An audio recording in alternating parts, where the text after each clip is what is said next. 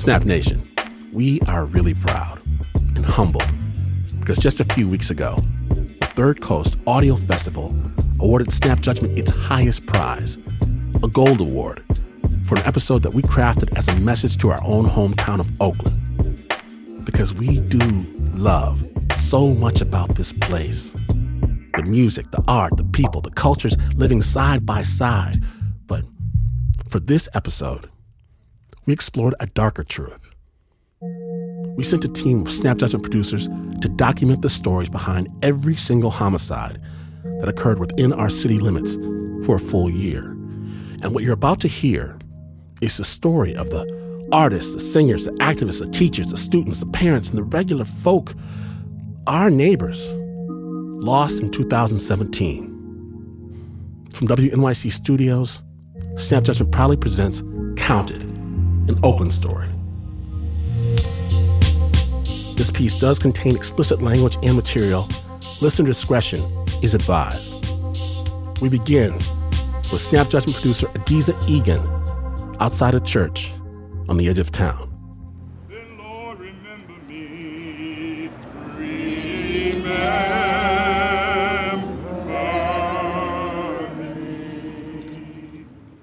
It's New Year's Eve 2016. I'm at St. Columba Church in Oakland. Outside, a group of people circle around the lawn. In the garden, there's over 80 slim white wooden crosses. And on each cross, written in marker, is a name, an age, and a date of death. They stand for Oakland's homicide victims this year. Today, each name will be read and each cross pulled up from the ground. First is Carlos. His date of death, January 9th.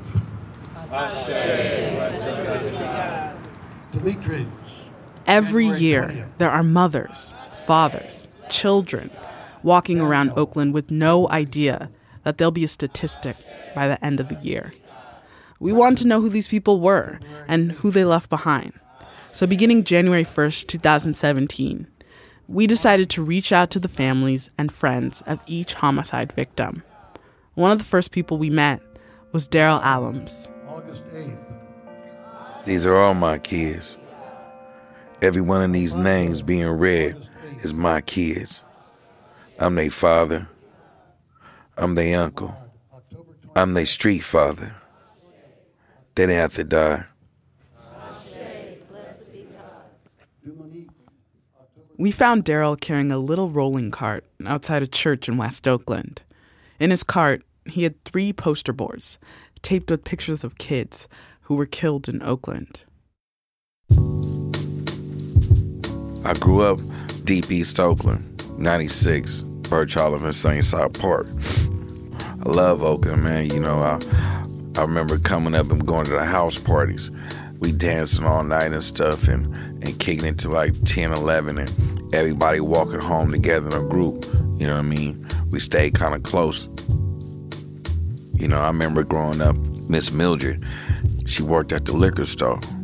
They had a little sandwich spot in the back where they made the sandwich, hot link sandwiches and turkey sandwiches, and we loved the hot link sandwiches. And when you didn't have all the money, Miss Mildred, you know, she'd look out for you. She'd make you a free sandwich. You know, the hood took care of us. Last year, Daryl lost 7 members of his family to violence. Here we go again. Bang, bang, boogie, bang, bang, boogie. Not this one. I'm up here. Oh, so I decided that I was going to try to decrease the homicides in Oakland. I started on 90 MacArthur with one poster board. It had 6 pictures on there. And then another poster board I had marked on there, "Stop killing my kids." I went to each corner on a stoplight yelling, "Stop killing my kids." Stop killing my kids. I'm the man with the purple head on the corner 90 MacArthur. Stop killing my kids. So when I first started doing this, man, my street family, my church family, man, I mean my sandbox friends, even my damn pastor thought I was crazy. I did a video on 94th and Peachtree. In less than 24 hours, it went viral. A lot of people started following. So Daryl's that guy on the street corner.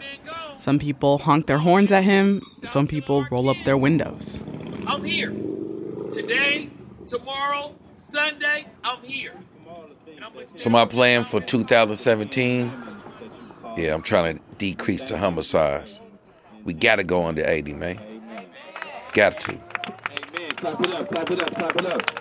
I need to hear it. Say stop. Stop. Killing. Killing. Or kids. Kids. Stop. Stop. Killing. Killing. Or kids. Kids. Clap it up, clap it up, clap it up, clap it up. In the building. Compared to other cities, Oakland is small. It's like a fifth of the population of Chicago. You can, meet anybody in Oakland and be like, what you love about Oakland? Oakland get turned up. Like, they put a smile on your face, like, we goofy, we fun, we loving. Like, when everything's going good, ain't nobody beefing, ain't nobody funking. You basically got the rich folks living in the hills. Then you got us in the flatlands in East Oakland. And most of the murders, that's where it happened at, in deep East Oakland. And for the young people out in East Oakland, the town, it starts feeling like smaller and smaller. I would describe my Oakland hurt. Amani is a young person who lives in deep East Oakland. Man, she already lost a lot of her friends, her family, to violence right here. I went to high school with Amani's mom at Castlemont. My name is Amani Foster, and I'm from East Oakland, California. I'm 21 years old. I never had to describe myself before. This is weird. I'm black, unapologetically black. I'm goofy, obviously.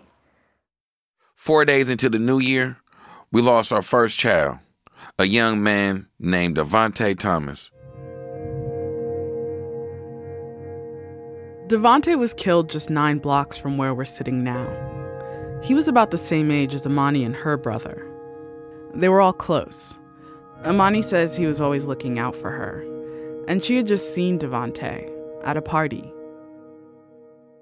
It was like a little block party, and he had gave me some money. He had smoked with me, and he told me, be careful, stay safe, And he told me to go home, too. He was like, you shouldn't even be out here. But I was grown, but he was still like, go home, I don't want to see you out here, go home. I left, too, because I'm like, all right.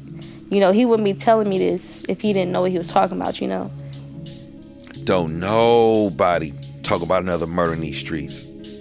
So we still don't know exactly what happened to Devontae after he got killed. After Devontae was killed, of course Amani was sad, but she was also on edge. She was worried for her brother, Darnell. And then, around midnight on February 11th, Amani got a phone call. My little sister called my phone, and she like, Monty. I'm like, what's up? They're saying that Darnell just got shot, on 65th. I just instantly told my auntie, we got to go to 65th now. So my cousin, she's asking me, what's going on, what's going on? I don't want to say, oh, my brother's just got shot, because I feel like it's going to make everything worse, just for him. You feel me? I feel like he going to feel it, damn, ain't nobody got no hope for me. Everybody started panicking or whatever. So we pushing it to the 60s, but I'm socking my auntie car windows and hella shit. I'm tripping up in there because I'm like, they not driving fast enough. And my little sister keep calling me. I'm ignoring her phone calls because it's I don't want to hear the wrong thing. And lo and behold, I answered the phone and she like, where you at? Because they're saying he's unconscious. So we pull up, not even to the scene. We pull up 2 blocks away. Arthur Haven Court, male black 20. Not conscious, not breathing, apparent gunshot wound to the chest. Still not conscious, still not breathing. Still got a big crowd for me. It's a gunshot wound to his chest. Still not breathing. And I just bounced out the car. I had on some red stilettos. And I must have flipped off them shoes so fast. And I slipped my Crocs on. And I started running down the street in my Crocs. I'm I got to get down there. I got to get down there to see him. If anything, I have to be the one. And I ran out of my Crocs. And when I get to the scene, I see the person who was there with my brother on the ground crying. And then I see a lot of police officers. And then I see yellow tape. So I'm like, fuck, bro. And I'm just I ran up to the police and I'm like, where's my brother? and they're got fucking smirks on their face and laughing at me. I feel like they didn't care.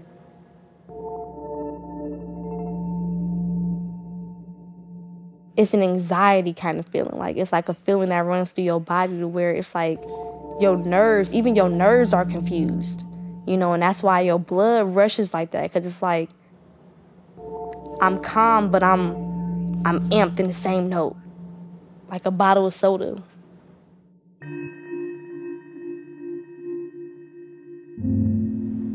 I was just talking to myself like, I can't believe that my brother is really dead.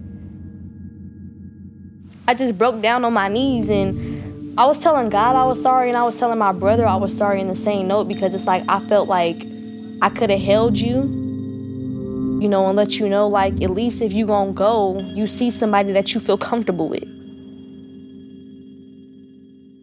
I delivered him October 30th, 1994. Never forget the day that we came home that evening, day before Halloween, and I'm walking down the steps with stitches, you know, from delivering, and a little baby in the carrier. Darnell was short for a very long time. He was so afraid that he wouldn't get tall and grow. He would come in and ask, "Can you measure me? Measure me." This is every day. And I'm like, we would tell him, you can't measure yourself every day. You're going to still be the same height, you know. We worked with him as much as we could. We kept him in church. But the older he got and the company that he had, he geared to what was more attractive and appealing, which were the kids who got to do whatever they wanted to. Darnell actually grew up to be pretty tall. His family said he was really into the way he looked.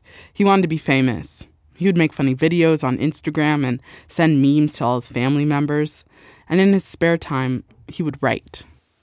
He started writing hooks for songs and music. It sounded really good. So he started calling himself Oakland's Hook Man. Even so, he made plans with Amani to leave Oakland. It started to affect them, the things that were happening around them, especially when they started to lose friends. You know, friends that were shot at parties and killed. Darnell was the 5th homicide of Oakland, California this year. Darnell was shot over 10 times. And the man who police charged with his murder, who witnesses say was responsible for the shooting, was not a stranger. He was really good friends with Darnell. He called him his brother. I never felt safe in Oakland. Like, this is East Oakland. You could never get too comfortable out here because anything can happen at any point in time. After he was killed, Darnell's mom wanted to leave Oakland. She'd only been living in her apartment for a few years. She had kids to take care of. She really wasn't prepared to move, but she just had to leave. Adrian went through all these other towns, but the landlord didn't want to rent to a woman with 3 kids from Oakland on Section 8. The thing is, these nearby towns, like Antioch and Pittsburgh, that's where everybody started going when Oakland rent prices started going up. At first, it was cool, but then the violence started following. And now landlords, they just don't rent from nobody from Oakland. So Adrian ended up back in deep East Oakland. She still doesn't feel safe. She's still paranoid. So she keeps her location of her new apartment a secret. We do peep out the windows a little bit here and there. I'm not that far from where I was living. I know the sirens are going off right now, but like generally it's like a lot more quiet here on the street right here where I live. Last night we were in here, the police were shooting all up and down here. You know, my son, he came behind me and stood there and he was like, "Mom, close the window. I hope our doors are locked. What's going on?" He was really scared. You know, that bothers me.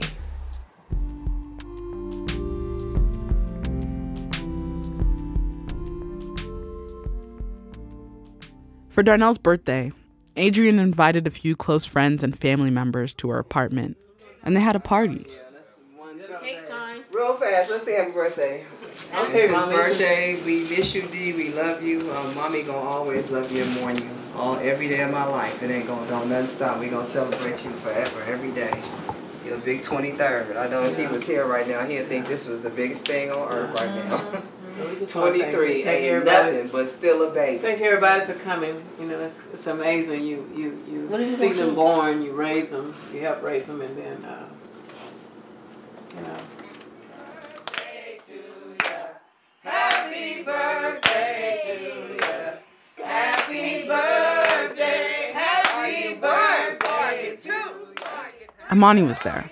She got t-shirts made with his Instagram name on them. The Real Stunner. When our friend Muffin died, it was Muffin World. You know, when my best friend Ed died, it's Ed World. Skeet World, you know, Devontae World, you know.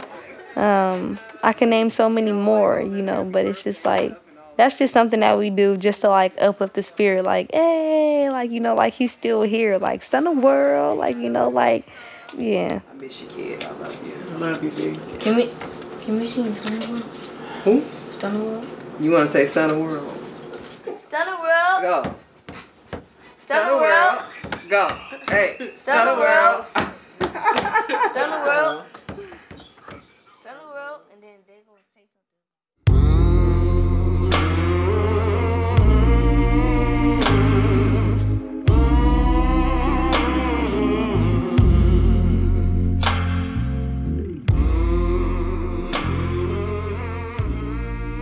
You're listening to Snap Judgment, Counted, an Oakland Story. And I want to let you know that this story, we spent over a year talking to so many people that we knew we had to create a permanent home for what they told us.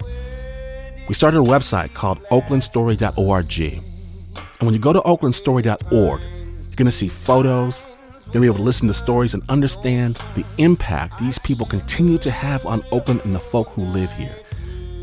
Check it out.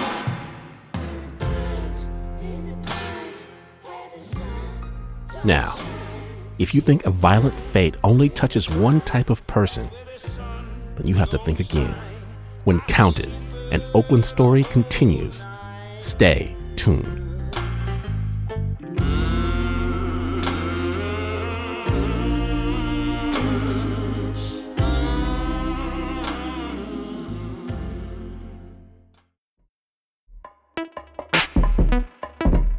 Welcome back to Snap Judgment, Counted, an Oakland Story.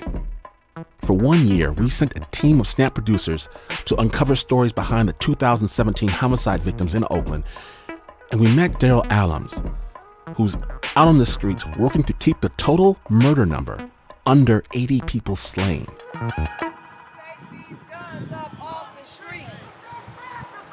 Increase the peace. Take these guns up off the streets. Less than a mile from where Darnell was shot at, his mom Adrian still on the streets with me, holding a giant poster board with his picture. Daryl leads the group in prayer. Now today, Lord, we come to move for you, Lord, because these are our children. Your children getting killed out here in these streets, Lord. Like what do I say to people that say protesting, holding up signs don't do shit? We gotta be on our kids every damn day. That's your friend. We gotta break this cycle. What do you mean by that? In some ways, there is no typical homicide victims in Oakland. We got old people, young people, black, white, Asian, men and women. But to be honest with you, the majority of victims, they're young black men from East Oakland. They dying from revenge killings. So can you break this down? How do revenge killings fit into this cycle? A lot of murders in Oakland go unsolved. And then you got the revenge part. When the other killer get killed, and then the next killer get killed, then the next killer get killed, and it's like they wiping each other out. And then the ones that's in jail, they not getting charged because of the runaround of we need a witness. We need somebody to ID them. Then we need to take the stand. So then once you do telling this person stuff, then you got to go back to the same neighborhood, and now they're going to call you a snitch. And then his friends and his might come light your house up just because they know you went down to that courthouse. I grew up seeing this shit all the damn time. Bullet for bullet, blood for blood, revenge. So how do you stop the cycle? Miss Mildred, she worked at the liquor store at Leeds Market when I came up. And when I was in the streets, she see me acting stupid. She'd suck me upside my head and then tell my mama. You know, we all gotta be like Miss Mildred. Basically, you want to stop revenge killings by asking people to be accountable for each other. Gotta go back to being accountable for each other. So I got this nephew, right? And I'm trying to help him. His father got knocked down in the streets back in the day. He never had a dad.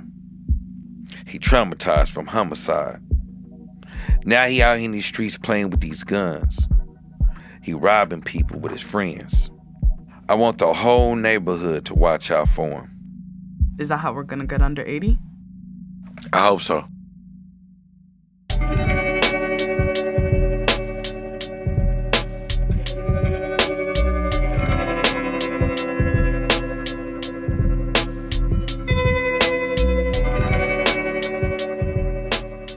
By mid-March, we had lost 12 people. Valley Bro Hill was 45 years old. He liked to quote scripture and listen to Anita Baker. Justin Sessions. He was the youngest of 3, and he wanted to be an environmental engineer. Philip Philo, beaten to death in a park. And then? March 11th, Sultan Bay. 1, 2, 3.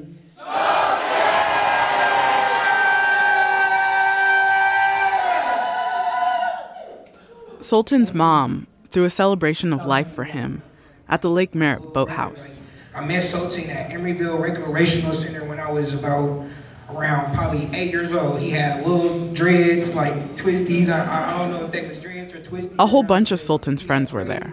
Some dressed up and some with lanyards around their necks with pictures of Sultan. It's a picture of my dude Sultan. It says "Ball in Peace, Rocky." You feel me? You know, just a nice picture of him. So his nickname was Rocky? Yeah, Rocky. He got a lot of nicknames. Rocky, Saltwater the Money Man. You feel me? You feel me? Just Salt, you know, Salty F Mac. You know, he got a lot of names. Yeah, you know, close friend. On Saturday, March 11th, 2017, 18-year-old Sultan Bey wanted to go hang out with some friends. This was his last night out before finals. So his mom, who's known around Oakland as Chef Mimi, cooked salmon, Brussels sprouts, and truffle mac and cheese. Then, Sultan's friend came to pick him up. Around 8 p.m., he was reclining in the passenger seat of his friend's parked car. A bullet came in through the rear window and hit him in the back of his head. He was the 13th homicide of the year. We just had dinner like 30 minutes before. But Sultan was a go-getter. Like, he was getting ready to graduate from high school.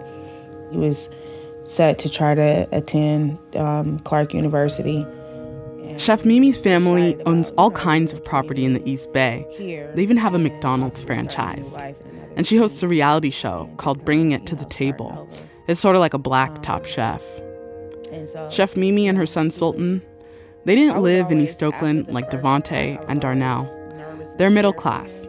She's a social worker and an entrepreneur. Sultan was headed to college.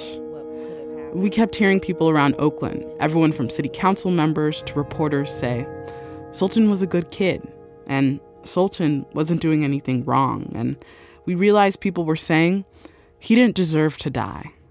The subtext was that the others had it coming.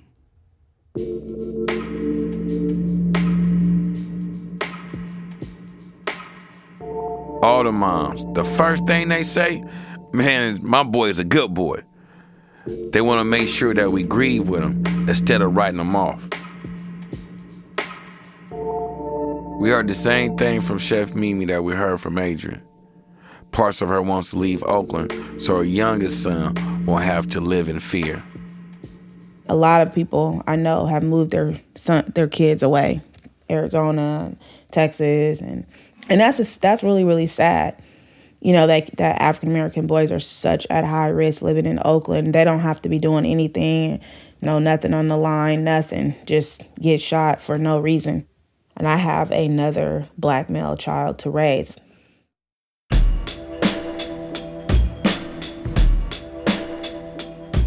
In this year of reporting, we saw all these people who come home from their day jobs and go back out to work in neighborhoods across Oakland.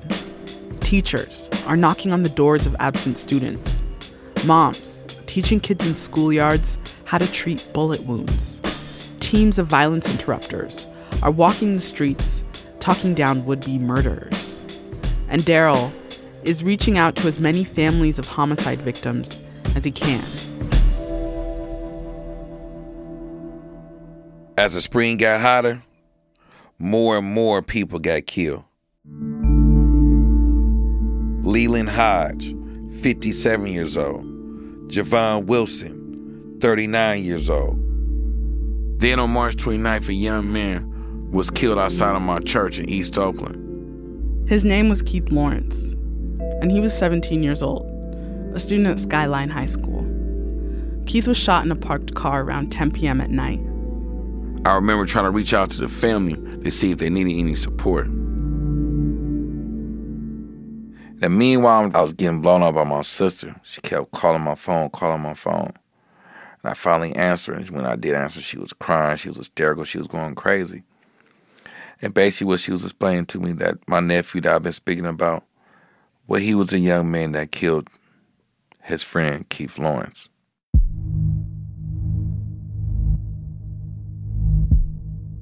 Daryl's nephew, the one who he had been mentoring since he was born, shot and killed his friend, Keith Lawrence. He was homicide number 17.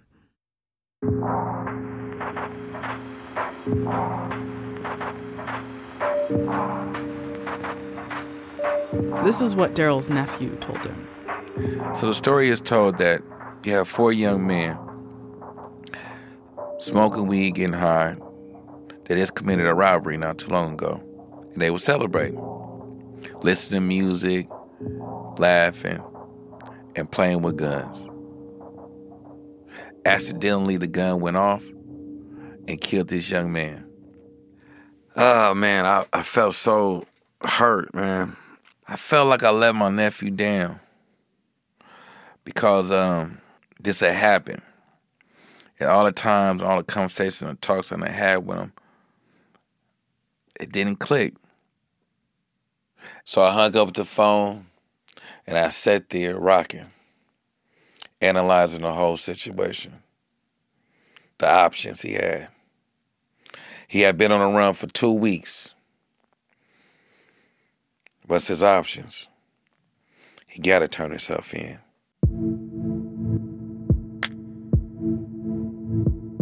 Don't nobody want to go to jail. And for you have to turn your own flesh and blood in, it hurt. One of the hardest things I ever did in life.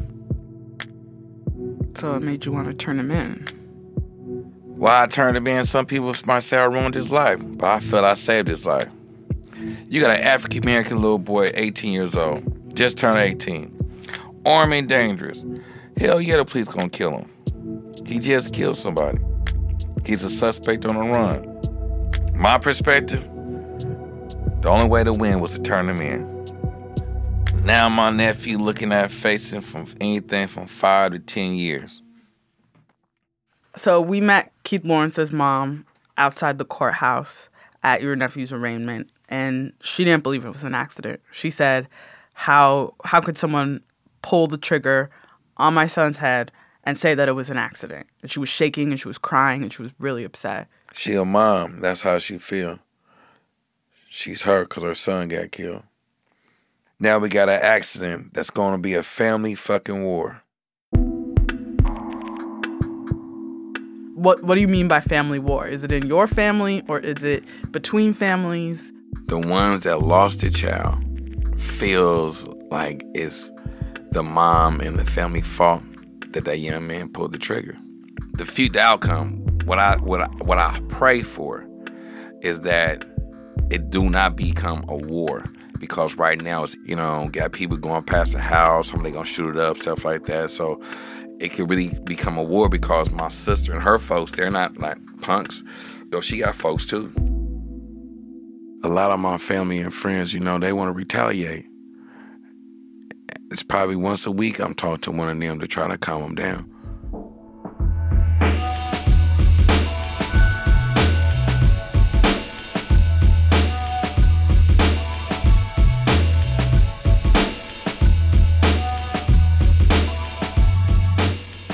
You're listening to Snap Judgment's Counted, an Oakland Story. Also listen to stories that you can't hear anywhere else. We've got a map of Oakland where you can find hand-drawn illustrations of those who have lost their lives. It's all at oaklandstory.org. Now when Snap returns, he's already lost so much. Can he stop it from happening to someone else? When Counted, an Oakland Story continues. Stay tuned.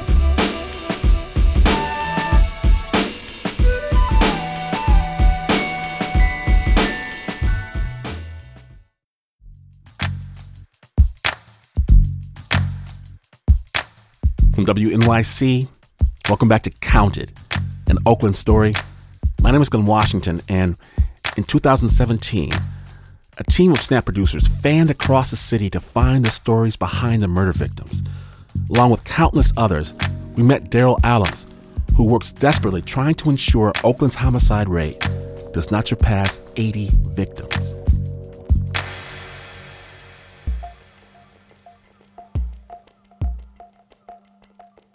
By the end of spring, 32 people had been killed in Oakland, 5 more than this time last year. May 8th, Demrick Bean, stabbed to death outside a recycling center. June 2nd, Kenya Levias and Dennis Johnson, double homicide. Dennis was my sandbox friend, brother. In the summertime is usually when homicides spike up. So I've learned over the years, I gotta do double time in these streets. July 17th, Anthony Owens. And then... 1 Lincoln 12 copy in the unit to cover Ridge and Webster. On August 9th, Dave DePorce, a 40-year-old folk singer, was sitting outside the Hawk and Pony coffee shop in North Oakland. The vehicle versus pedestrian. With the victim bleeding from the head. I was in the jungles of Sri Lanka, and I went there to look for leopards. I got up at 6 in the morning, and I turned my phone on, and I saw that about every 2 or 3 minutes, there was a phone call coming in, either from my ex-wife or from my stepdaughter, and I knew there was something terribly wrong that had happened. This is Dave DePorce's father, Gene. And I called and said, "What's going on?" It was my ex-wife, and there was a long pause, and she said, "Gene, our son is dead." And that's how I learned about David. My son died at 40. Gene felt the same way as a lot of the other parents who we talked to. His son's murder upended the natural order of things.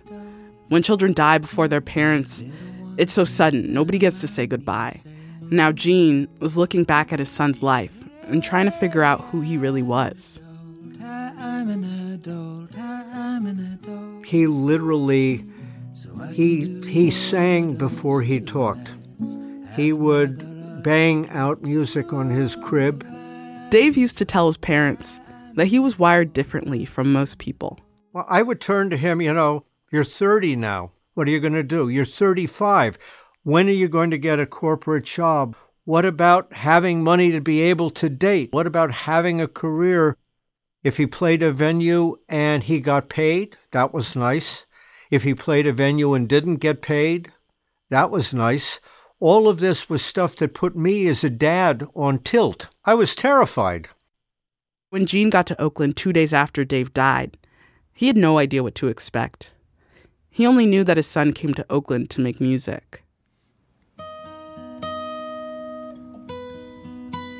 By the time I got to Oakland, I knew that he was sitting in a sidewalk cafe working on his music on his laptop, and someone grabbed the laptop, ran to a waiting getaway car, and my son ran after the car to try to get the laptop back because it had his music on it.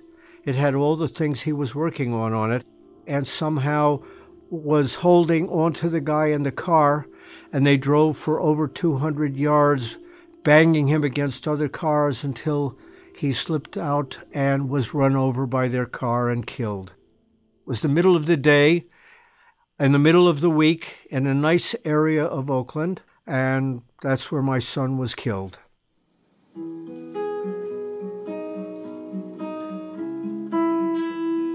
When I arrived there, the first thing that happened, a phalanx of David's friends, none of whom I knew existed, befriended and took all of us over and put us up at their houses. I realized that my son had a much larger following than I had expected, and they were the people who started telling me all about David and all the things they knew about him. I feel that I've gotten a PhD in my son, which started not at base zero, but pretty darn close to it. Some of Dave's friends held a vigil in his honor. They also organized a peace walk with musicians, poets, and artists. This woman who lived on the street where he died, which was Rich Street, she comes up to me and gave me a big hello, and I hugged her.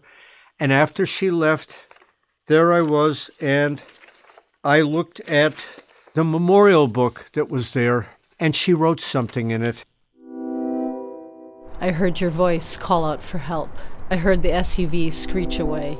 I heard the partly open This woman door saw my son run over and ran in the house and got a blanket and came out to join the policewoman and wrapped my son's feet in the blanket as he passed away. I saw your torn clothes and held your feet.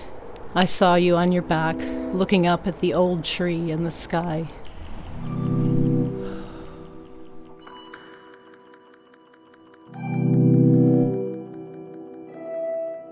I learned that so much of what I thought I knew about my son was wrong.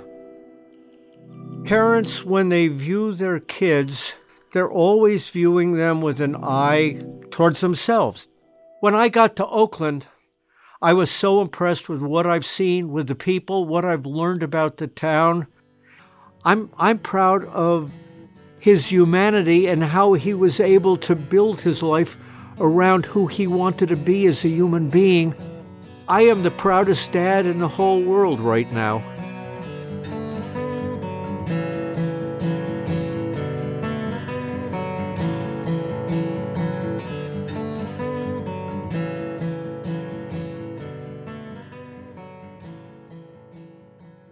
By mid-September, 46 people had been killed. At least half were black. 43 were men. 3 women. 13 were under the age of 25. And at least 2, we found out, were homeless. This is a new thing we gotta deal with, the homeless encampments. It didn't used to be like this. Why? In Oakland, renting went up. Can't afford rent. A lot of people lost their Section 8. And when rent go up, no Section 8. Next step is the tents. Even the motel rooms, they're expensive. There are tent cities all over Oakland. It's like a mini village, a mini community where a lot of people work together, sharing food and hygienes and clothes. Then you got a bad side where some people use it to sell drugs, to hide from the police. All kinds of people living in them. September 14th, Jason Coleman. Jason lived in a homeless encampment in North Oakland. Here, A handful of RVs are parked under an overpass. Old couch cushions, clothes, and empty bottles are scattered over the sidewalk where people gather. This was Jason's home. Yeah, oh yeah, I mean, we're a community, shoot. This is Jason's friend Linda. She lives in the encampment in an RV with her dog. One time he came from Pack and Save, and they had made a mistake on his EBT card and gave him $100 more food stamps. He only was supposed to get like $40 or some food stamps.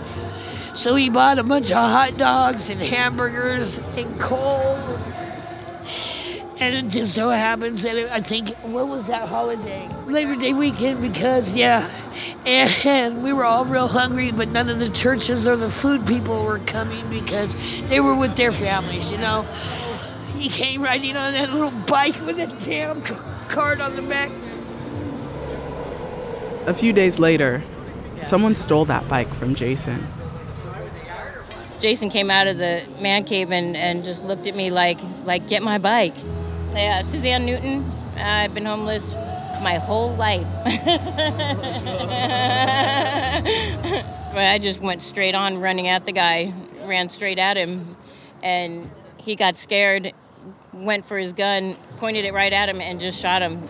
Jason just, grabbed the bullet hole, and I was hoping it was a blank. But then he pulled his hand off of his body, and he was bleeding. So he ran to the cave, and I grabbed him I ran inside the RV and grabbed a tampon, and made him lay down and put a tampon in the bullet hole, and started CPR. So I was just telling him to hold on, and he was telling me he couldn't breathe, and he gasped for air one more time. You can still see Jason's bloody handprints on the wall of the freeway where he lived. And Jason actually didn't live on the streets. He lived inside them. Inside the hollow cement pillars that hold up the off-ramp, Jason had made a room for himself. He had even wired cable and internet inside.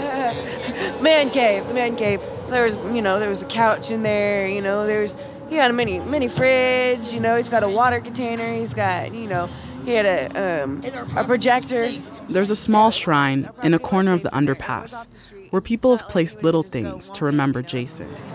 So I put the G.I. Joe there, and then there's all the Mardi Gras beads and the hearts that are hanging. You do that? Yeah, I put those there, and I wrote up there that I love him like a brother, and that's how our relationship was, very brother-sister, but I really did have a really big crush on Jason.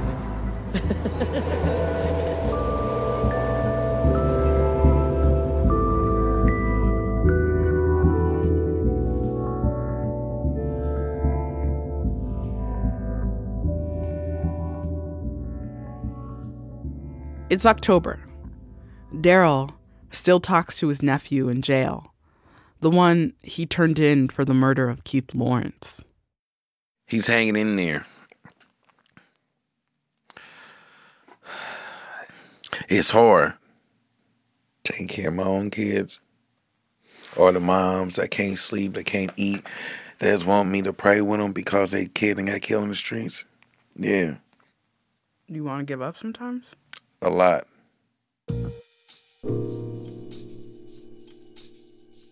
Last week, someone stole my car. I had my wheelchair in it, my medication. Man, but the hardest thing was they stole my picture boards of my kids.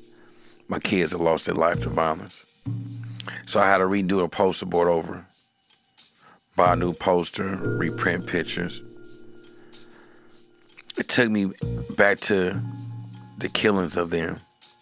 Like I don't know if I want to do this anymore. It really messed me up. I have lupus. I land in the damn hospital like twice a month, and they telling me to take it easy. I can't. Got lives to save. On October the 10th, there was another homicide, the youngest homicide of Oakland. Live now in the newsroom, and Rob, you learned that the boy had just finished having dinner with his family when he was shot. Well, that's right, Julie. He had also gone to church that night and also... Anibal Ramirez was sitting in Walnut Plaza. 4 days before, there was a ribbon-cutting ceremony there. The neighbors were excited that this notoriously dangerous corner was getting a facelift. There were new palm trees, string lights, and game tables. A city councilwoman called it a nice place to just escape. That night, the boy's father, Gilberto Vasquez, answered a knock on the door. In that moment, I went and grabbed a sweater and I said, "Let's go, let's see what happened." What we thought was that maybe he was in jail. They had picked him up off the street. But the police told him his 13-year-old son, Anibal, was shot dead on a park bench down the street. At first, Gilberto didn't believe it. But when they showed me that photo with the gunshots, that's the moment. In that moment, I didn't have words. My wife started crying. The truth is, I was praying. Anibal's family had moved to Oakland from Guatemala. I loved him so much. My son, when he got here, everything started out okay. He went to school, he had vacation, and over those vacations was when he started to change. We'd ask him what was going on, and sometimes he'd get mad at us.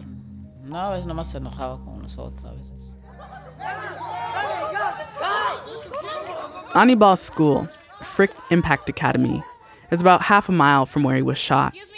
Ruby Dita is the principal here. What are you doing? Where's your pass? When kids don't show up for class, Principal Ruby goes looking for them. One time, she found Anibal skipping school. And we just, I saw him walking down the street and just get back in the car.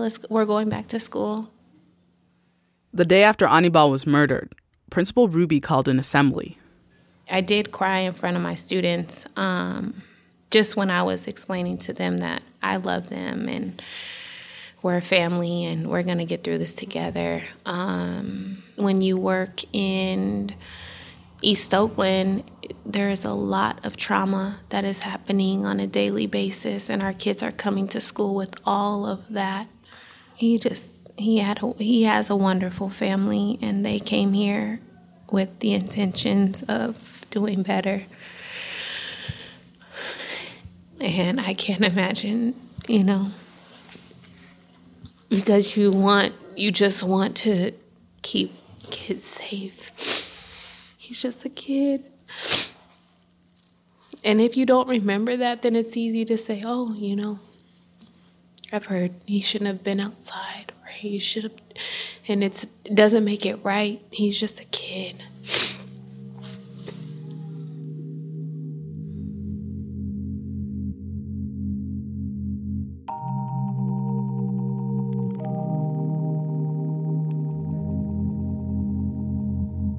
I found out about Anibal's death. We had got together and went to the family house. We needed a translator, and we discussed a fundraiser for him. So we went back to where he's killed at, on Seminary off of Foothill. And we invited some of the moms that lost their kids to violence. His parents didn't have no money for the funeral or to send the little boy's body back to Guatemala. We raised $3,700 to help send his body back to Guatemala. We need donations. A child was murdered and needs to be buried.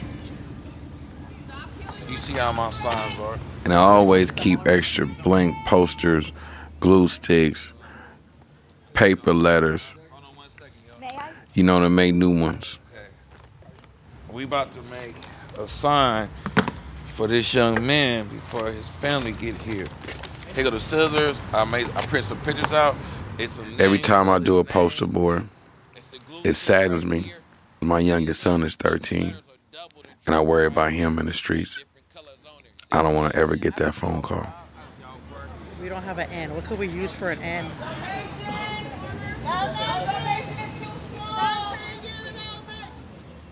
I know at the beginning of the year you said you had a personal goal to keep the murder rate under 80 this year. It's the end of November. How are we looking compared to last year at this time? Last year we had 72 homicides around this year. Now we got 65. Full court press. It's an amazing feeling. I feel like this year we're going to save a lot of lives.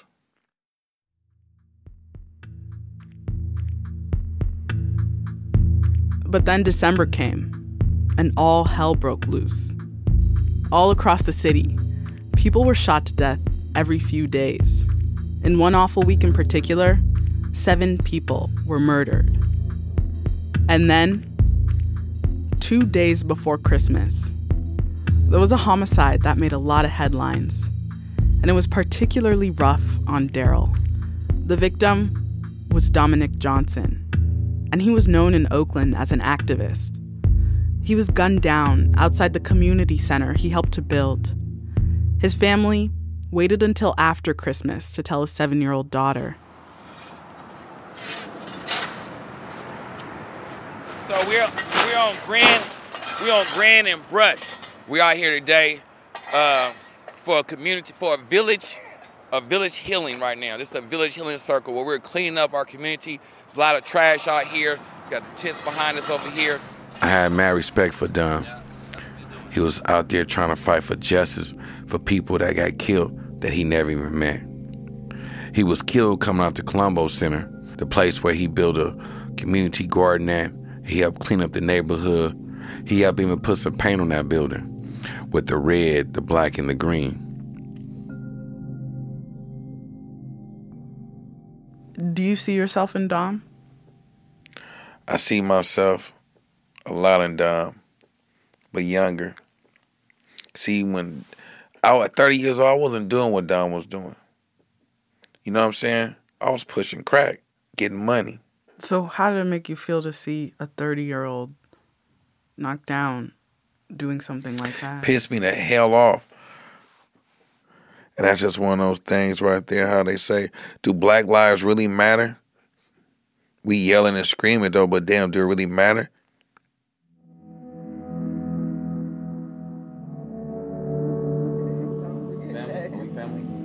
Family, okay, stand to the side, please. All family to the side, please. To my right-hand side, please. All family. Daryl emceed the funeral. He made some noise in the community. So this is the Dom movement. So after the funeral, everyone got in their cars and drove to the reception. It wasn't held in a funeral home or someone's house. They went back to the spot where Dom was killed. Daryl organized a neighborhood cleanup. Friends unloaded chicken and platters of cookies and soda from their cars. People in the homeless encampment across the street lent their brooms. It felt like the whole neighborhood was out there, sweeping up clothes mixed with empty bottles and leaves. I moved here about 10 years ago. Here's Dom's friend from Colombo, Adriana Brown. Dom was somebody who I gravitated towards because I felt like his realness matched my realness. Dom was like a big brother that I never had. Dom world, baby. We're cleaning up because this is what Dominique did. He cleaned up the community, he fought for the community, and he took care of the community. So in honor of Dom, we out here doing that for the community today, for our village. This the Dom movement. This his work. You gotta continue his work. Continue his work, baby.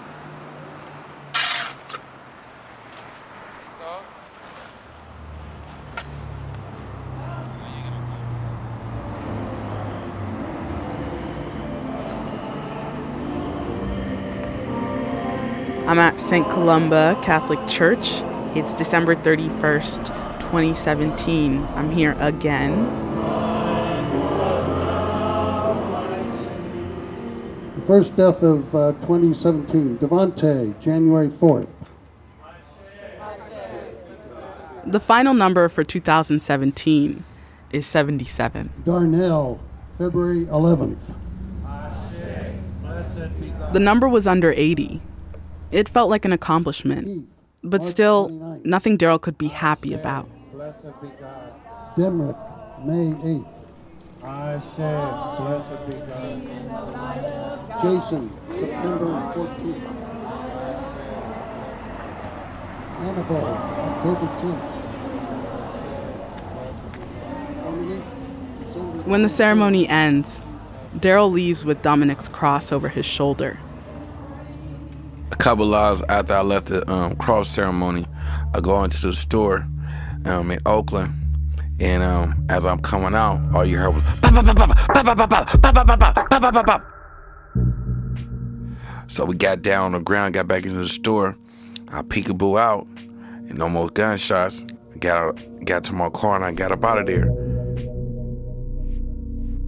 Was they shooting at me? I don't know. But the gunshots came. But I don't mean that I'm scared. I can't stop the work. The movement gotta keep going. If I get knocked down, somebody gotta pick the torch up right behind me and keep it going. And we already got somebody in line for that.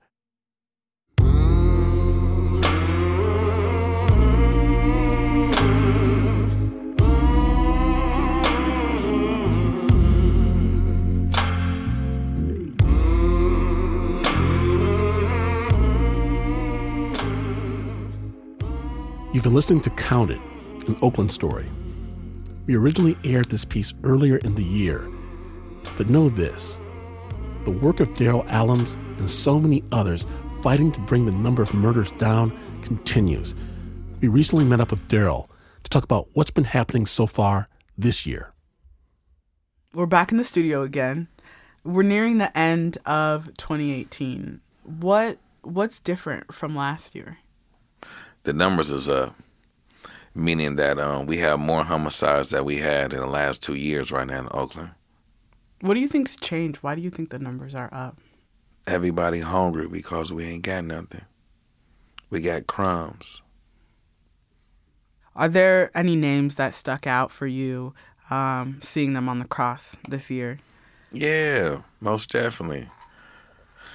Number one, my goddaughter, Neil Wilson.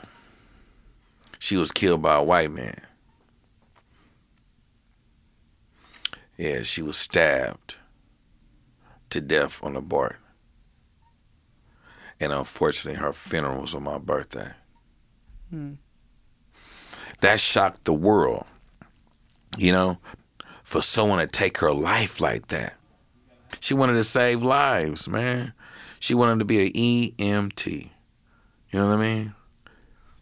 And how about your nephew? How's he doing? He got his time.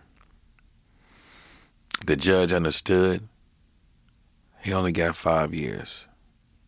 Keith's family was disappointed, was mad. My family was a little upset too, because he's going to be away for a little while. Let's talk about healing for a second. What do you do to heal? What do you do to take care of yourself? Cry, talk, laugh, sing, dance. Deceive my people's smile. So that's my fun. That's my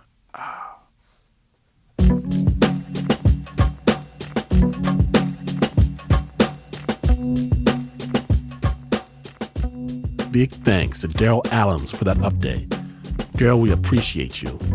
And love as well to every single person mentioned in this story and their families. Big, big love. And thanks to Amani Foster, Adrian and Hazel Harry, Linda, Amina Chef Mimi Robinson, the DePores family, Susan Trout, Gilberto Vasquez, and Suzanne Newton. Our co-hosts of Count It, an Oakland Story are Adiza Egan and Daryl Allums. Senior producer Anna Sussman. The story concept was by Jonathan Jones. Production by Adiza Egan, Anna Sussman, Shayna Shealy, Jonathan Jones, Pat Mesiti-Miller, Nancy Lopez, Jasmine Aguilera, Eliza Smith, and Pendarvis Harshaw. Additional production by Teo Ducat and Liz Mack. Photography by Sinkyu Mubarak. Special thanks to Fantastic Negrito. Original music by Pat Mesiti-Miller, Leon Morimoto, and Renzo Gorio. To hear more of the music of David DePores, check out davedeporis.com. Snap Judgment is executive produced by Mark Ristich and myself. Be sure to visit our website, oaklandstory.org, to find amazing photos and interviews with the victim families and community organizers from across the city. And though this story occurred in our hometown of Oakland, California, this is WNYC.